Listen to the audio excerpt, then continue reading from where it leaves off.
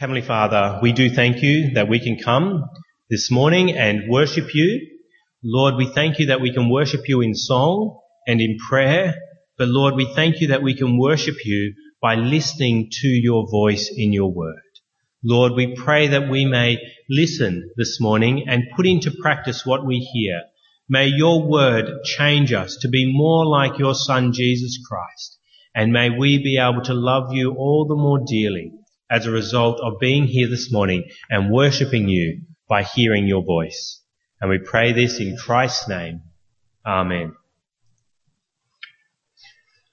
Well, at the moment, I am teaching Joshua his prepositions. He seems to be not as clear on them. He hasn't picked them up as easily as others. Prepositions, for you who might be thinking, oh, I need Joel to teach me my prepositions as well. Prepositions are simply words that describe where something is in space. So describe things. So like from, in front of, before, after, above, over, in, under, inside, those kinds of things. I'm trying to teach Joshua those prepositions. And we have this little game. We get out a cup, we get out some coins, and I say, okay, put the coin above the cup. Put the coin inside the cup. Put the coin under the cup. Put the coin in front of the cup. And he thinks it's a wonderful game. He really likes playing it. He doesn't think that I'm trying to teach him anything, I don't think, or that it's some sort of schooling. He just thinks it's a game that we're playing. And I'll give him these commands, and often, because he struggles with them, he sort of sits there and and he doesn't really know where to put the coin in space in relation to the cup. And that's where I have to come in and say, this is what it means. And I have to show him by example. I put the coin above the cup. I put the coin next to the cup. I put the coin under the cup to show him what it is that I'm wanting him to do. I give him an example. I show him as the example of what it is that I want him to do. And we know that this is the way that we learn a lot of things. We learn from the examples of others. We look at somebody else, we see how they behaved, and we follow their example. And we've been given a command from God. We've been given a command that we looked at last time I preached on Hebrews a number of weeks ago. We've been told to be patiently waiting. In Hebrews chapter 6 verse 12, which I preached on a few weeks ago, we saw that we were told, we do not want you to become lazy, but to imitate those who through faith and patience inherit what has been promised. We were told to imitate, to follow an example of people of faith and patience who inherit what has been promised. We are being given great promises by God, but it is hard to wait for those promises to be fulfilled. And so the Bible acknowledges this. God knows our weaknesses, and he then tells us to follow the example of others. And he holds up one example in particular for us to follow. And that is the example of Abraham. Abraham is then held up in verse 13 of Hebrews chapter 6, page 1187 of your Black Church Bibles. Hebrews chapter 6, verse 13, where we are pointed to Abraham as the example we should follow. And that brings me to my first main point this morning. Abraham received God's promise. Abraham also had promises made to him. And we read that in verse 13 and 14. We read, when God made his promise to Abraham, since there was no one greater for him to swear by, he swore by himself, saying, I will surely bless you and give you many descendants. God gave great promises to Abraham. And part of one of those promises is given to us there in verse 14. I will surely bless you. God promised to bless Abraham and also to give him many descendants.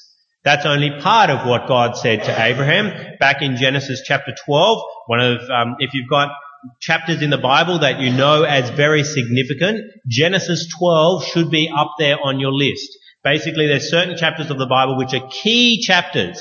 And Genesis chapter 12 is one of those chapters because of the promises given to Abraham, where we read in Genesis chapter 12 verse 2, where God says, I will make you into a great nation and I will bless you. I will make your name great and you will be a blessing. I will bless those who bless you, and whoever curses you I will curse. And all peoples on earth will be blessed through you. God made that promise there in Genesis chapter 12. but then he also made the promise in Genesis chapter 22. He promised Abraham what he said here in Hebrews chapter 6:14, which is quoted from Genesis chapter 22. We read that the angel of the Lord called to Abraham from heaven a second time. This is at the sacrifice of Moses, the command to sacrifice Moses. And he said, I swear by myself, declares the Lord, that because you have done this and have not withheld your son, your only son, I will surely bless you and make your descendants as numerous as the stars in the sky and as the sand on the seashore. Your descendants will take possession of the cities of their enemies, and through your offspring all nations on earth will be blessed because you have obeyed me. We see that God made these promises to Abraham. He basically promised him a couple of different things. Firstly, land. He promised him that he would have a promised land. He also was promised offspring, promised many descendants, and he was also promised that he would be blessed, that God would bless him. I remember it with the acronym LOB, LOB. I was teaching my scripture kids at scripture that this Friday. We were on Abraham as well, and I said, you used the little word lob. And none of them knew what the word lob was until netball was mentioned, and there's something to do with lob in netball, lob a ball. L-O-B, land, offspring, blessing. Land, offspring, blessing. What did God promise Abraham? Land, offspring, and blessing. The question is, how certain was the promise though? People make promises all the time. How certain was the promise? And that brings me to my second main point this morning. Abraham received God's promise on oath. Abraham received God's promise on oath. My word often does fall flat. I make promises that I'll be at a particular place at a particular time and it falls flat. I promise that I'll do this or do that and it falls flat. But sometimes in recognition of that fact that my promises often fail, I then can strengthen my promise. And how do you do that? You do it with an oath. And this is where we think of a court situation where in court you take an oath. You promise to tell the whole truth and nothing but the truth. And then if you want to really strengthen the oath, you make the oath on something that is quite dear to you and quite dependable. And so in a court situation, you might swear on the Bible. The Bible is held up as a dependable thing. That you're swearing on the Bible means you're swearing on God, on His name. And so your word is going to be strengthened by the fact that you're taking an oath and taking the oath on something that is very dear to you and something that you would not want to see hurt or damaged or broken in your life. And so God does the same thing. He strengthens His promise as well. Why does God need to do that? Is it because God's word falls flat at times? No. But God knows that we often doubt the word of others because we've seen others, when they've made promises, not fulfill those promises they have made. And so when God makes this promise to Abraham, He recognizes that there would be doubt arising in Abraham's mind, in his wife Sarah's mind. And so He takes an oath.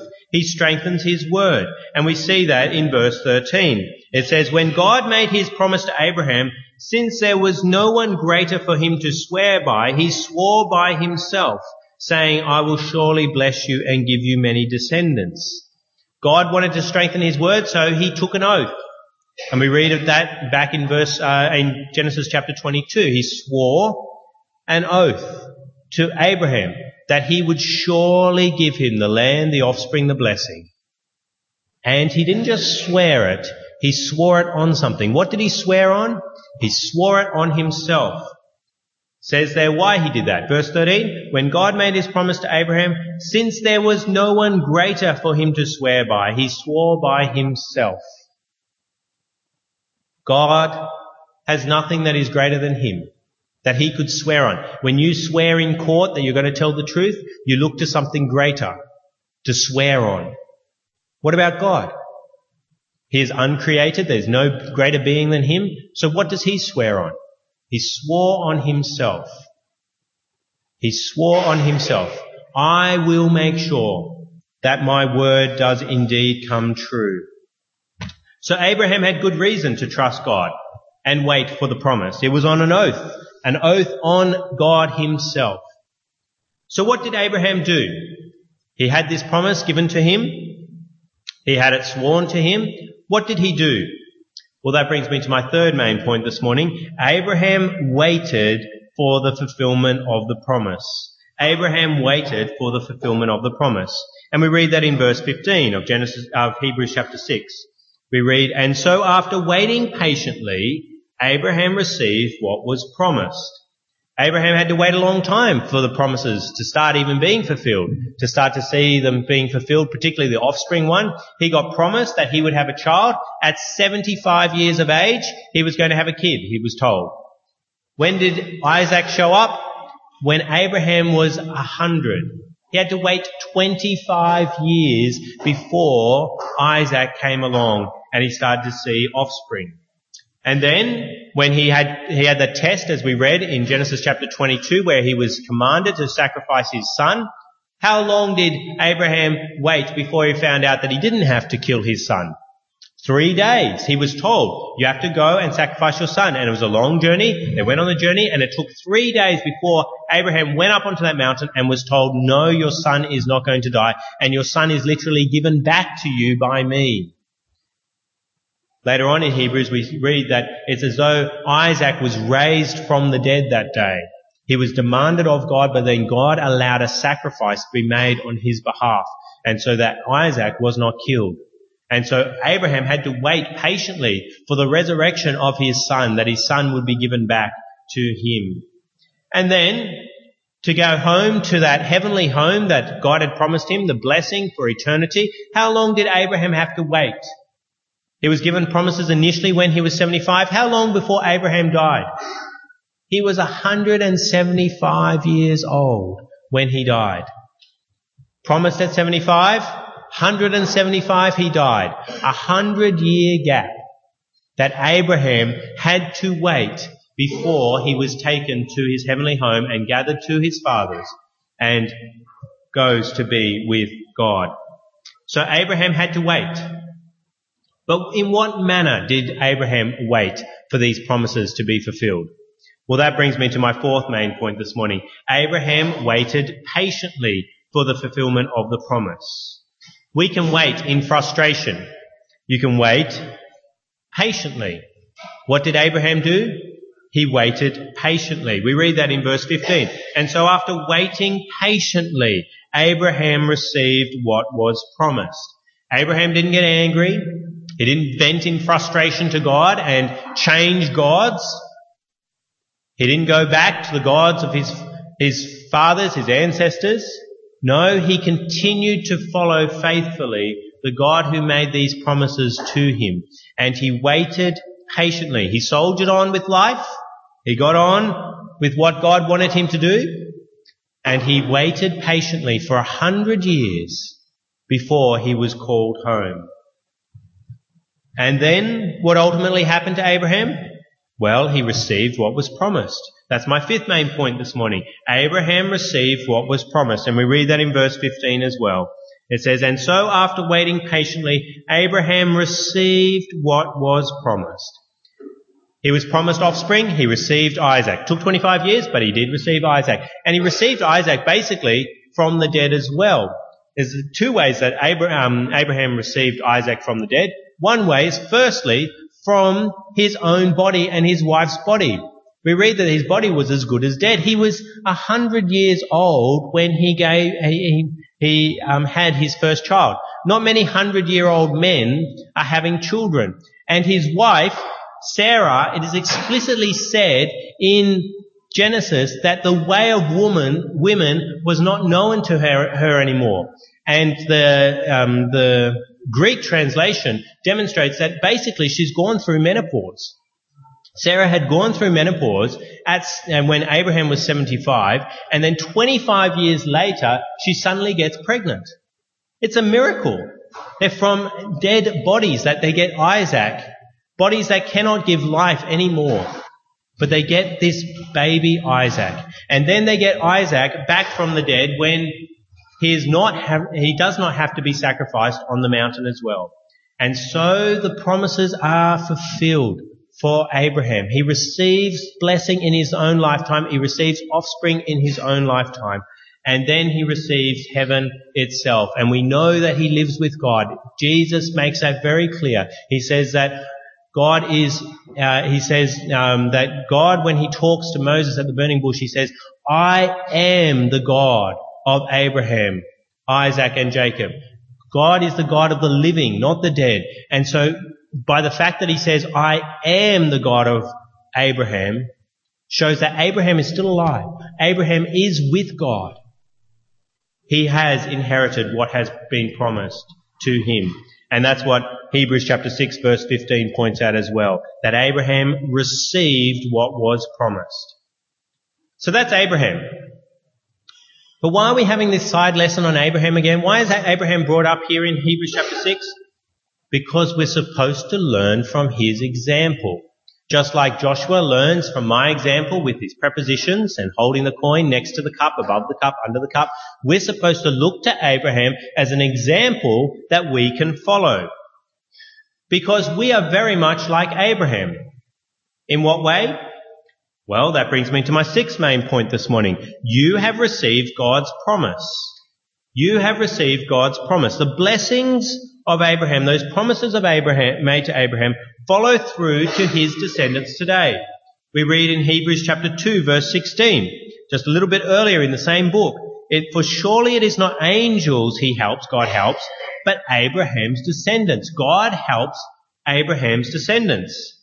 And the promise of eternal life in a heavenly land flow through from Abraham to us today as well.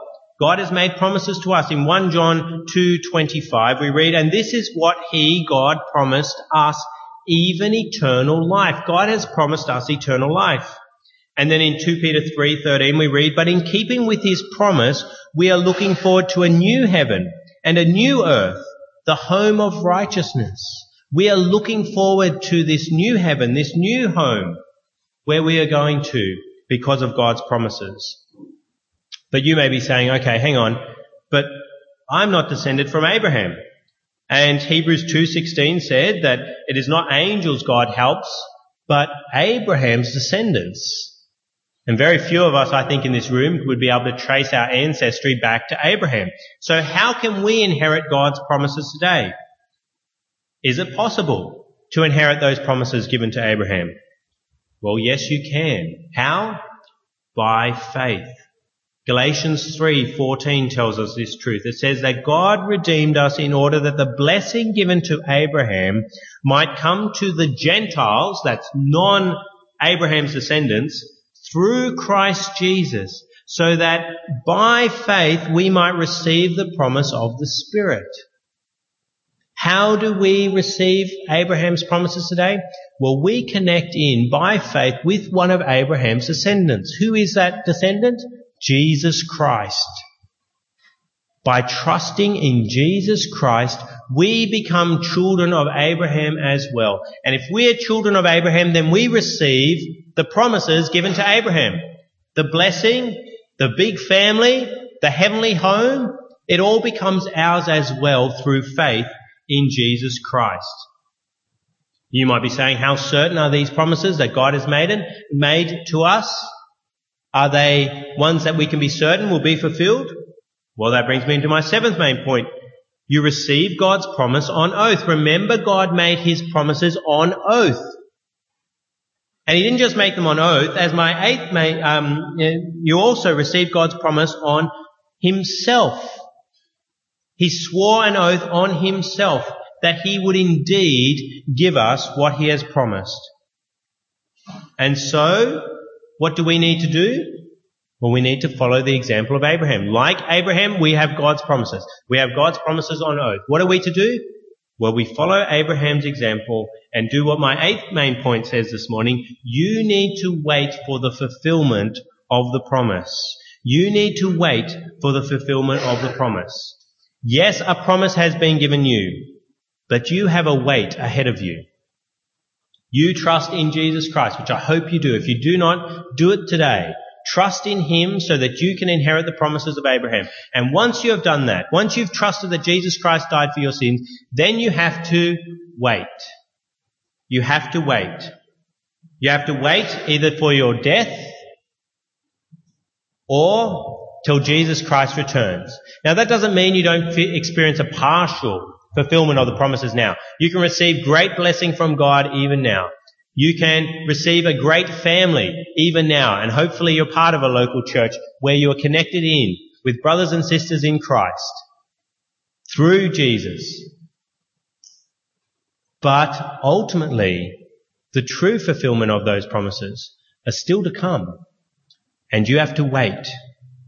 And how are you supposed to wait? Well, you're supposed to wait patiently. That's my 9th main point this morning. You need to wait patiently for the fulfillment of the promise.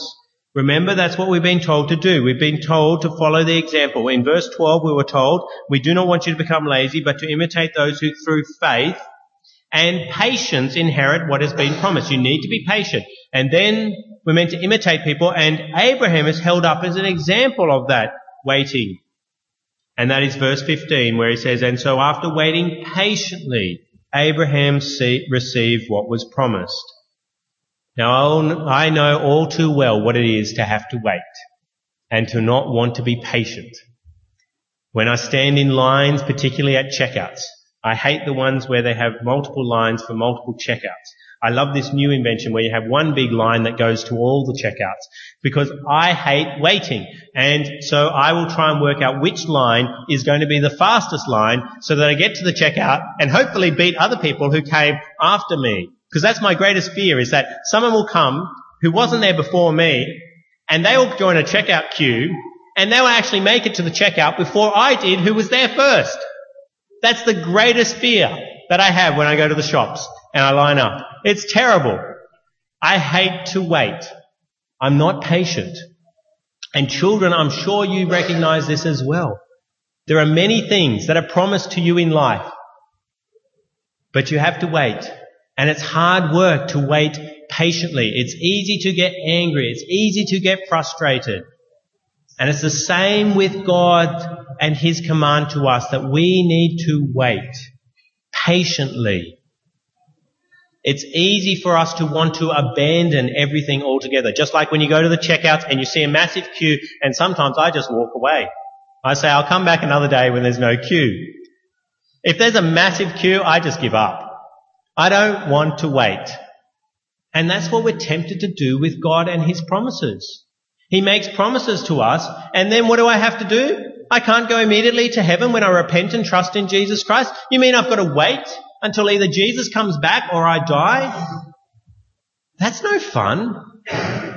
And so it's easy to want to go and grab things that seem to give us greater promises here in this life, to abandon Jesus Christ, to abandon following God, and to go after other things that will give us more instant pleasure here and now, because we don't want to wait, and we don't want to wait patiently. And so instead we abandon God, which is what these Hebrews are thinking of doing. It's starting to hurt to be a Christian. And so this letter has been written to them telling them, don't abandon Jesus Christ. Wait patiently. The only encouragement I guess we can have from this, the good news, is that we probably won't have to wait as long as Abraham did. He had to wait 100 years from the promise that was given to him at 75 years of age to 175 before he was called home. I doubt many of us will have to wait 100 years from when we first accept Jesus Christ and the promises He made to when we're called home. And hopefully I do pray regularly, Maranatha, Lord Jesus, come back. So that He might come back tonight, or He might come back next week, so I don't have to wait any longer. It'd be wonderful to be in heaven tonight. That the prayer service that I've planned this afternoon will be non-existent. We'll never get it off the ground because Jesus comes back and we won't have to wait anymore. But if He doesn't, we have to wait patiently. Why should we bother waiting patiently? Well, that's my 10th main point this morning. You can receive what was promised. You will receive the promise of blessing just like Abraham did if you will wait patiently. But if you follow the temptation to reject Jesus Christ, that you're done waiting, then you won't receive the promises. It's like me when I go to the shops and I get something to buy and I go to the checkout and I can't be bothered waiting patiently in queue to buy it, what do I have to do? Do I still walk out of the shop with what I want? No, I have to leave it behind. I do not get what I want because I cannot be bothered to wait patiently. And if you cannot be bothered to wait patiently and you think you can reject God and you'll still inherit what was promised, then think again. Because you will not. You have to wait patiently. You have to continue following Christ all your days if you are to receive what was promised. And so I encourage you this morning to follow the example of Abraham. Be someone who trusts in God, has faith in God, hears the promises and puts your trust in Him, and then waits patiently. Are you someone who has trusted Jesus Christ? And are you someone that is patiently waiting? Yes, it is hard work in this world. There are many things obstacles that you will come against that will encourage you to reject Jesus Christ. But are you someone that even in the midst of suffering, even in the midst of pain that may come your way, troubles that haunt you, are you prepared to wait patiently so that you will one day receive what was promised to Abraham and also to you? Let us speak with our God now. Let us pray. Heavenly Father, we do thank you that by faith we can be descendants of Abraham and receive the promises you made to him. But Lord, we pray that we may follow Abraham's example, not just in trusting you, but also in waiting patiently. Lord, we pray that you may give us strength to wait and to wait with patience. May we not reject you because we cannot be bothered to wait. May we cling to Jesus Christ, even if it means a long and hard wait, because we know that we have a wonderful heavenly home that we're looking forward to. And so, Lord, we pray that we may indeed wait patiently by your strength given to us. And we pray this in Christ's name. Amen.